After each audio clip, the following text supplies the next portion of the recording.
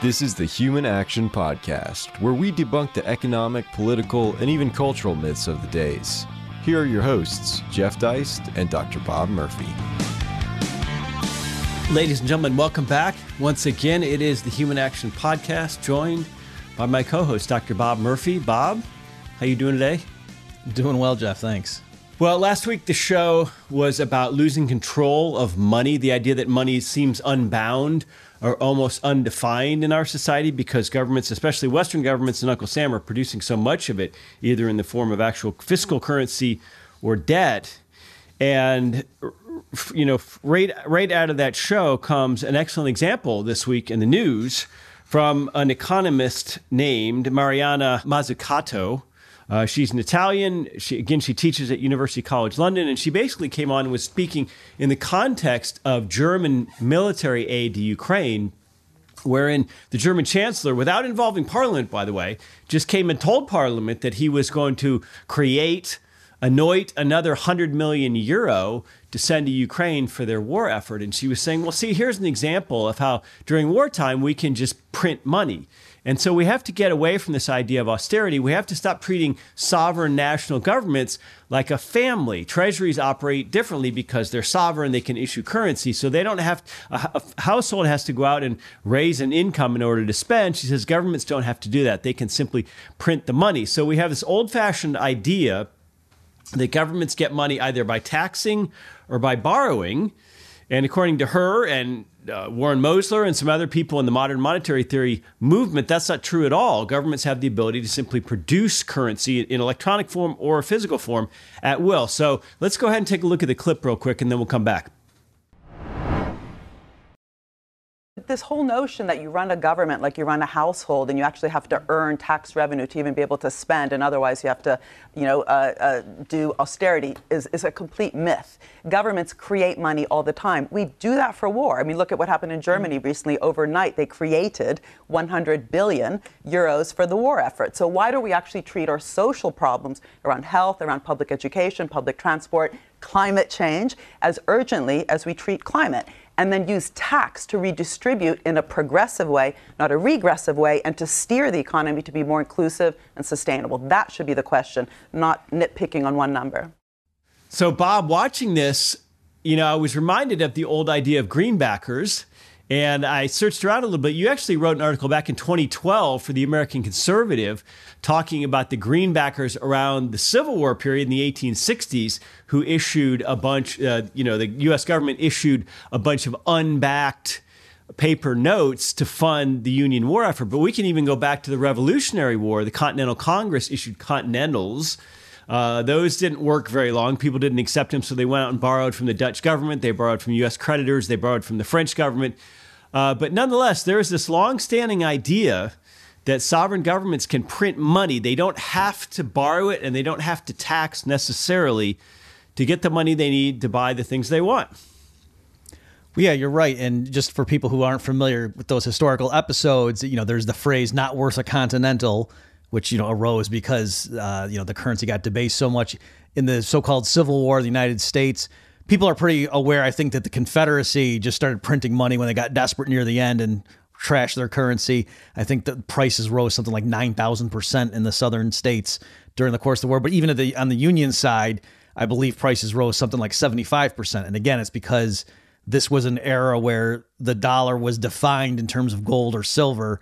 And so, but that all went out the window during the war. And this is a theme you see both on the left and right, where economists will say, oh yeah, tying the monetary unit to the precious metals, maybe in normal times that makes sense. But, when there's an emergency like a war, then everything goes out the window. And we saw that, in the clip where progressives understandably want to link it and say that, hey, if the right all of a sudden understands priorities when it comes to funding wartime efforts, why can't we use the same urgency when it comes to climate change or fighting poverty? Right. Everything's a war. Inequality, racism, climate change, transphobia, housing. January 6th was January an insurrection. 6th. Yeah, right, it's always, everything's a war. Right. So if everything is a war, we should be on constant war footing.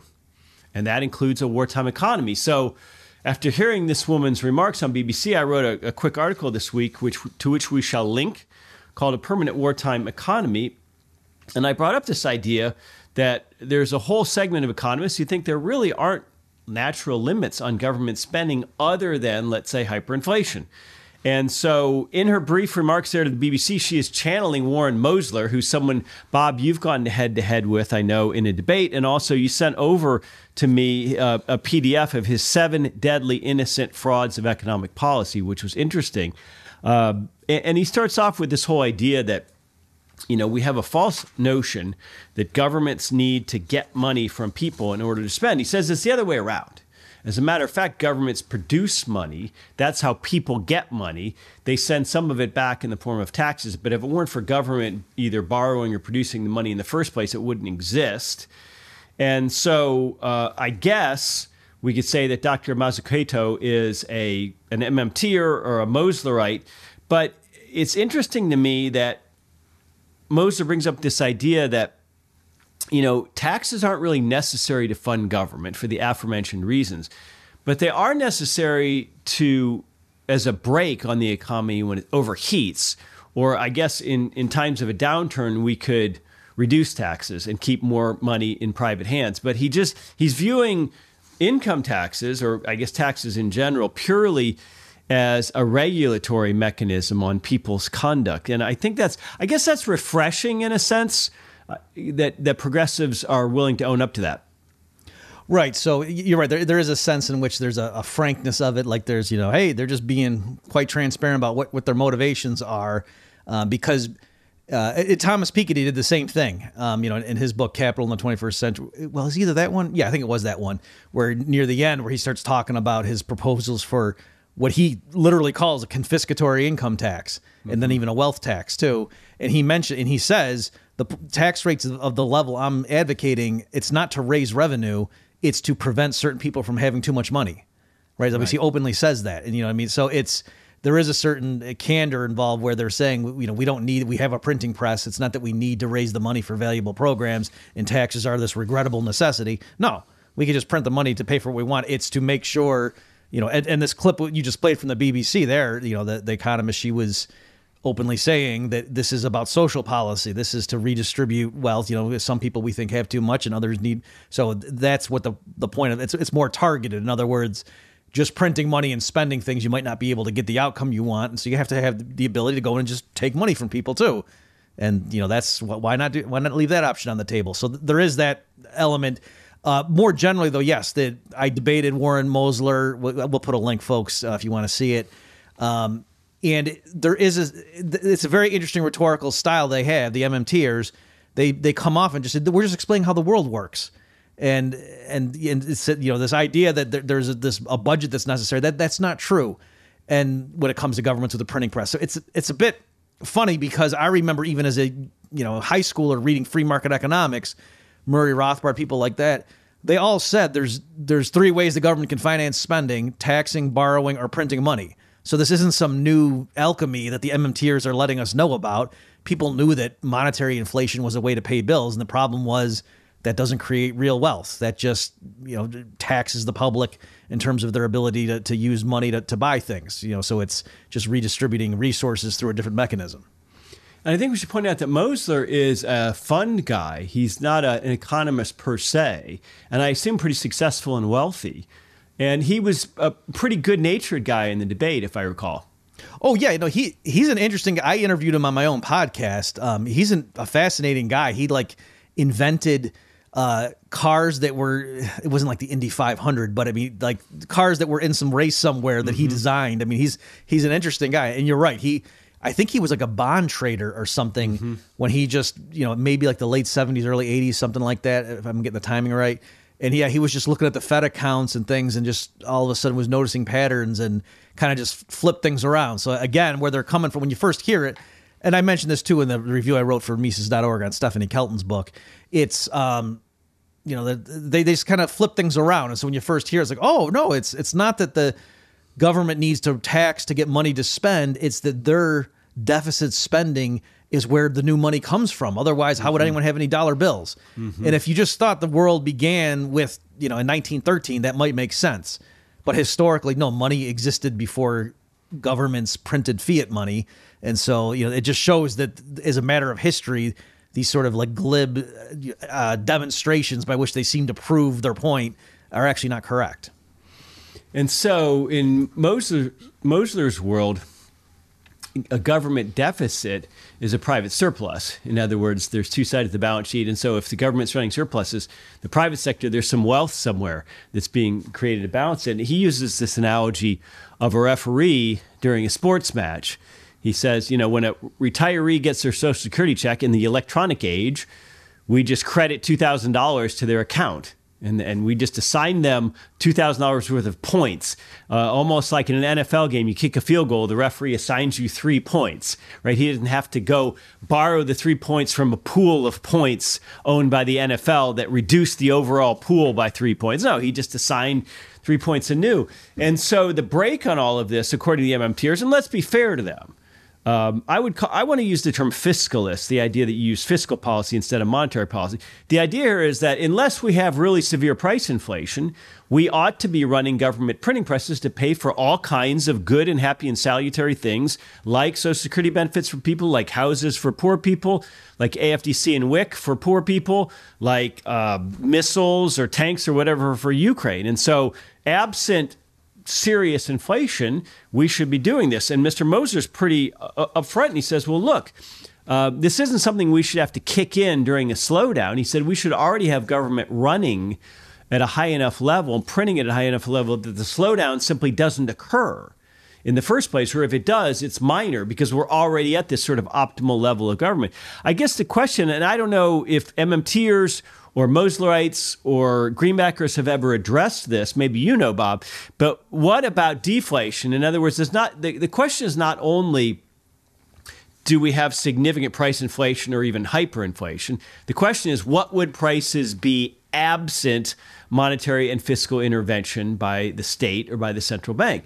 And in fact, they may be quite deflationary, which you and I would view, again, as a salutary thing. A lot of economists wouldn't. So has anyone ever addressed the idea of falling prices in this mindset? So off the top of my head, I can't remember an explicitly MMT person talking about a regime, where there's, quote, good deflation, by which you mean gently falling prices. I think in their framework, if I were going to steel man the MMT position, they would say something like, yeah, so long as there was full employment, that's fine. You could imagine if, expectations were such, everyone saw it coming, blah, blah, blah, that prices were gently falling. And as long as there's full employment. But what we're talking about is we know in practice in the real world that there's massive periods where there's high unemployment, resources are idle, and that's clearly a waste. There's, the capitalist system's not functioning well. And that's, when there's a role for the government to come in and fill the gap. So I guess from an Austrian perspective, what I would say to that possible stance is simply that those boom bust cycles don't come out of a vacuum, that it's because of prior government intervention, monetary expansion, inflation, credit inflation, pushing interest rates to artificially low levels that causes an unsustainable boom that then gives rise to the bust. So they're not just, there's this crazy, quirk in the market economy, we're coming in to patch it. It's what we're seeing is the symptoms from the previous, quote, medicine that the MMT camp wants to double. So that's what I would say. So to your point, yes, Jeff, if they would just stop meddling and let truly free market money and banking prevail, then you wouldn't see these massive boom bust cycles anymore. There wouldn't be something that, quote, needed to be fixed.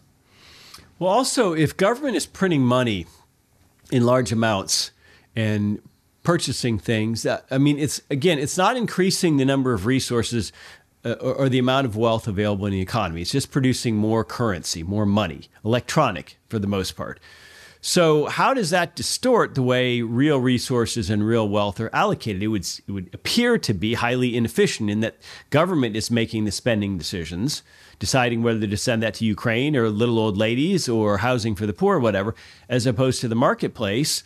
So we would imagine that there's all kinds of economic inefficiencies in the allocation of resources and real wealth as a result. Do they acknowledge this?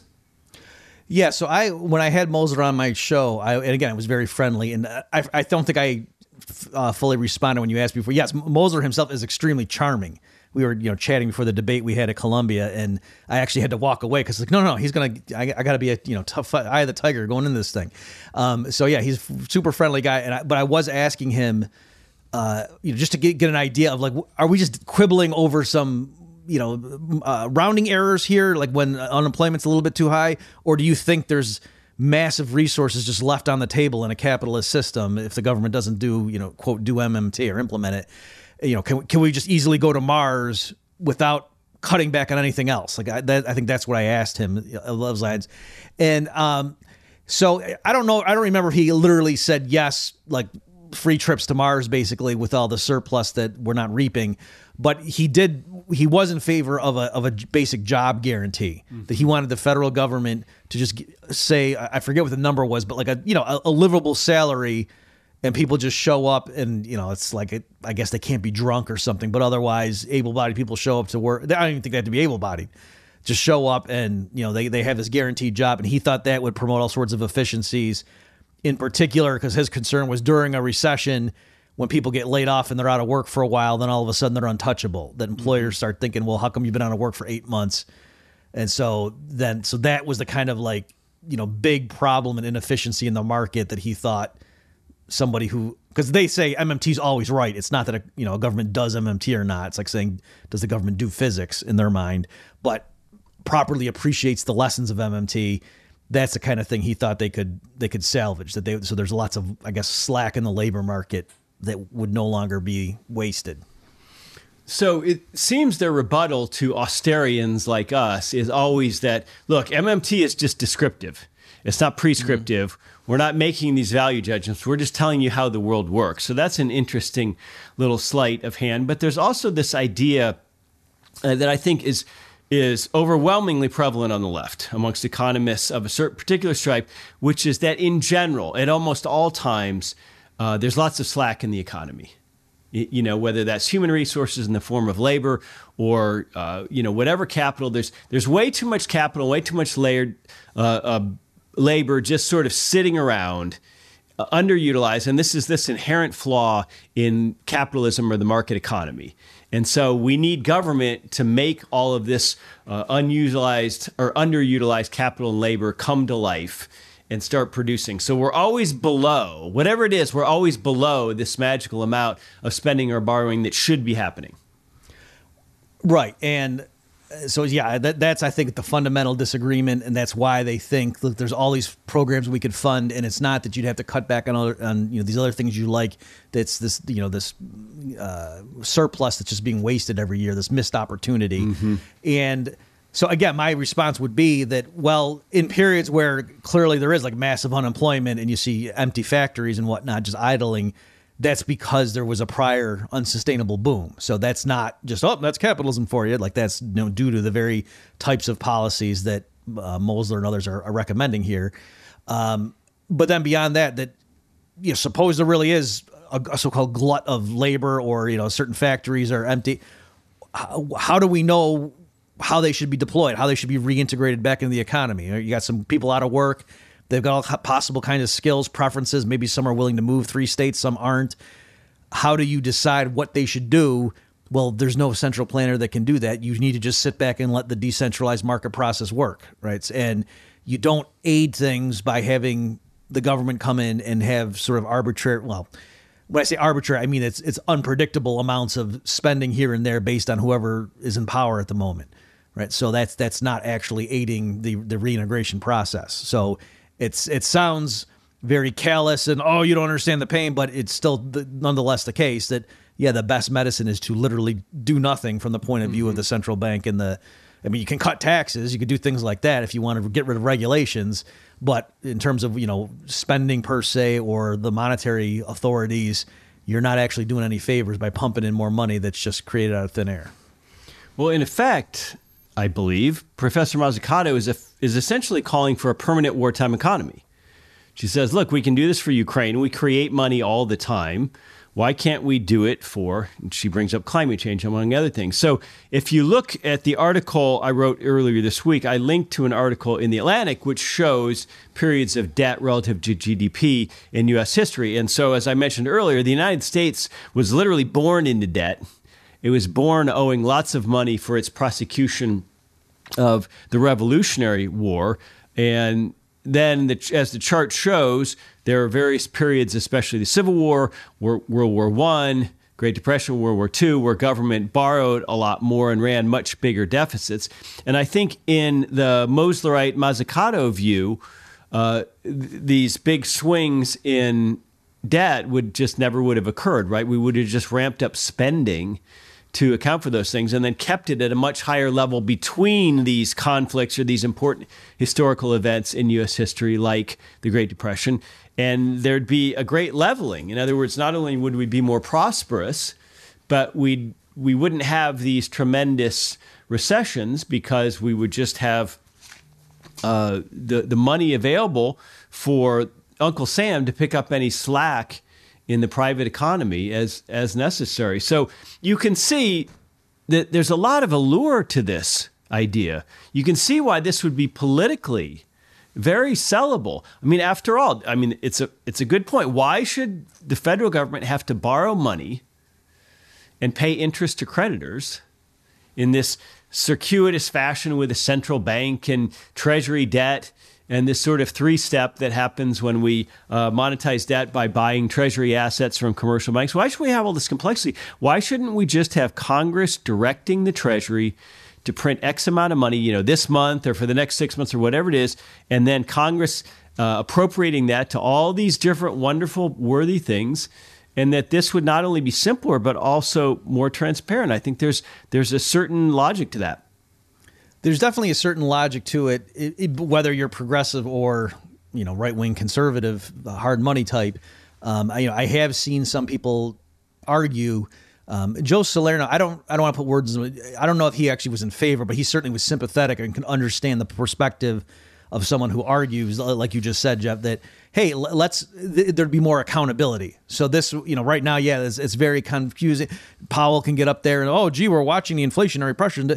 But if it were just a matter of, no, if the government wants to run a budget deficit, then they just create that extra money. And if prices start rising too much and, gasoline's expensive, meat's expensive when I go to the grocery store, maybe the public would have a better idea that, to say, maybe that's because, we ran a $1 trillion deficit last year, just created $1 trillion extra. And so now we got to sop that up and maybe have, tax hikes and things like that, or spending cuts. So it could be, I guess, in general, I'm always leery of unleashing, new government powers. So yes, in principle, you might think that at least would be more transparent. But, I guess that's sort of like saying, why don't we make somebody a dictator? And then whatever happens, we know it's that guy's fault. And there's pros and cons to that kind of approach. It would be interesting to have someone running for Congress where you live, and one of their policies or positions you could ask them about would be like, what do you think about the spending for the next 3 months or the next 6 months or whatever, as opposed to, as you said, like, we don't feel like we have any control over what central bankers do and their dance with the Treasury. That all seems very far away and faint. But there are more recent examples of what we could call modern greenbackers, right? Mm-hmm. Bernie Sanders, in a sense, has run on a platform of printing as opposed to borrowing. And so I believe Dennis Kucinich, who was in Congress up until not all that long ago, was also a greenbacker in that sense. So I'm not sure that it would be any worse than the system we have. The danger, as you point out, is we'd end up with both, right? We'd end up with Congress allocating money, and we'd still end up with the Fed and the Treasury doing what they do. But I just wonder, where does this all go? I mean, do you think that fiscalism or Moslerism is going to gain traction, or do you think, for example, we're going to enter an inflationary period in the 2020s that makes everybody really leery of this, and we actually do have people who can identify the fiscal stimulus of the early COVID years as the source of our higher prices and our woes?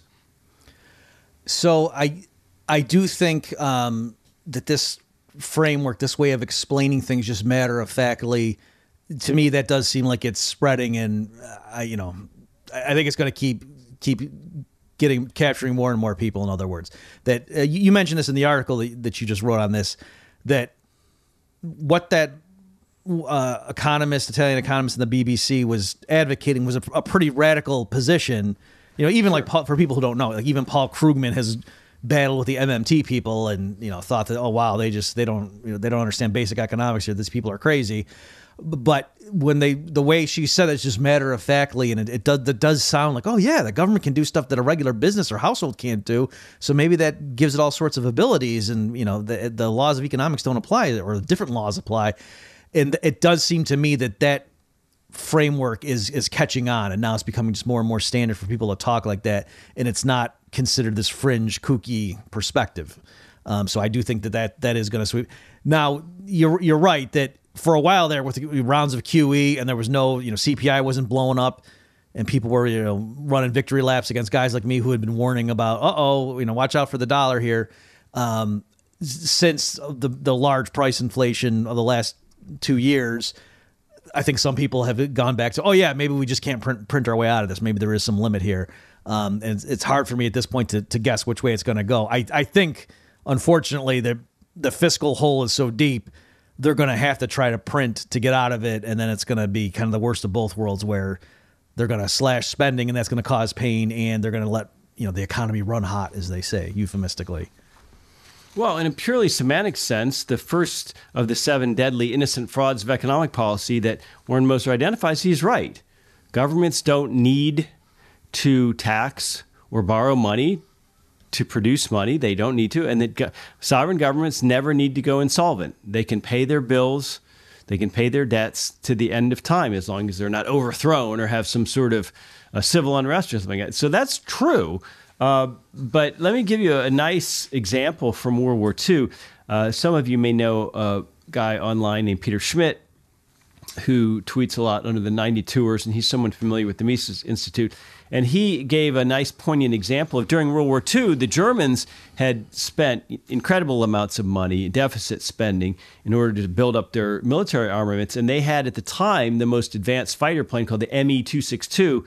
But what they couldn't do, no matter how much money they created in the economy during the war, was get enough fuel to fly the planes. So this is a nice example of there's a resource constraint, not a money constraint, to how you operate an economy. And as a result, they were actually using oxen to pull these planes into position from the hangar to get them ready for takeoff, to save the fuel they would need to burn to run the engines from the hangar to the takeoff position. So all of a sudden, this brand new high-tech fighter plane needed a very low-tech form of transport. So it's, the limits are not on currency. The limits are on resources. So when the Chancellor of Germany announces that the German government is going to provide an additional 100 billion euro for, I believe it's 100 billion, excuse me if it's 100 million, but I thought it was 100 billion euro for the Ukrainian war. It's got to be billion, right? 100 million would buy 5 bullets. Yeah. Okay. Well, it's a new world, Bob. If you go to 7-Eleven, everything went up. That doesn't create any new planes. It doesn't create any new missiles. It doesn't create anything that the Ukrainian fighting forces actually want. It just creates some new euro. And as I point out in the article, they can print euro to stack from here to the moon.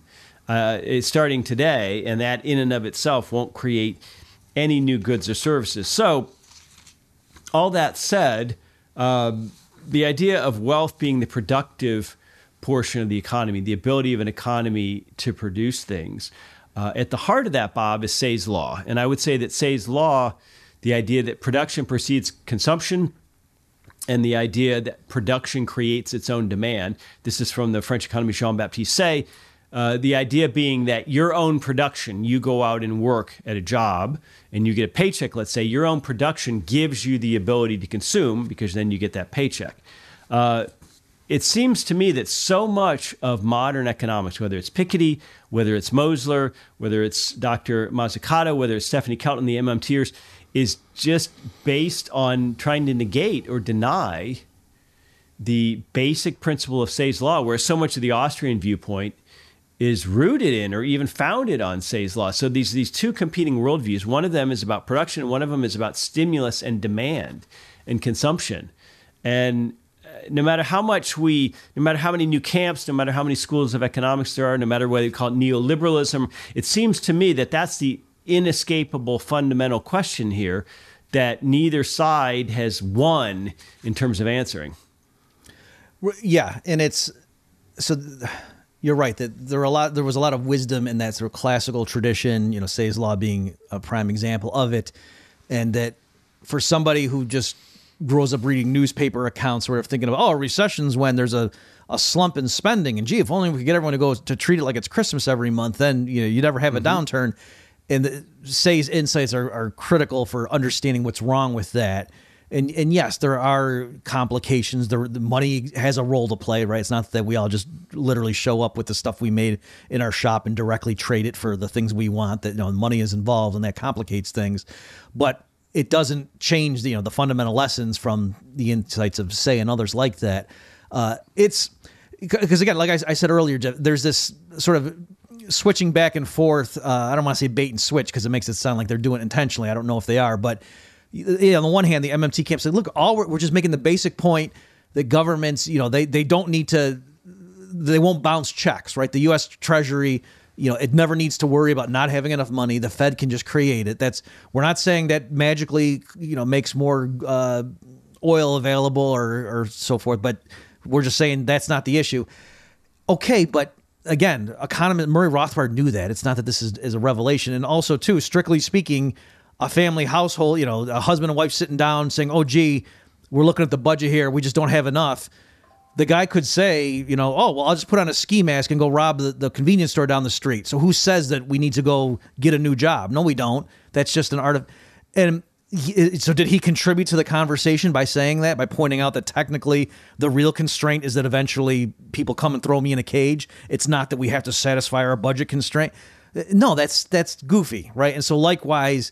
Yes, strictly speaking, it's not running out of dollar bills. It's the fact that the government is reallocating resources. If they print money, that's taxation through another means.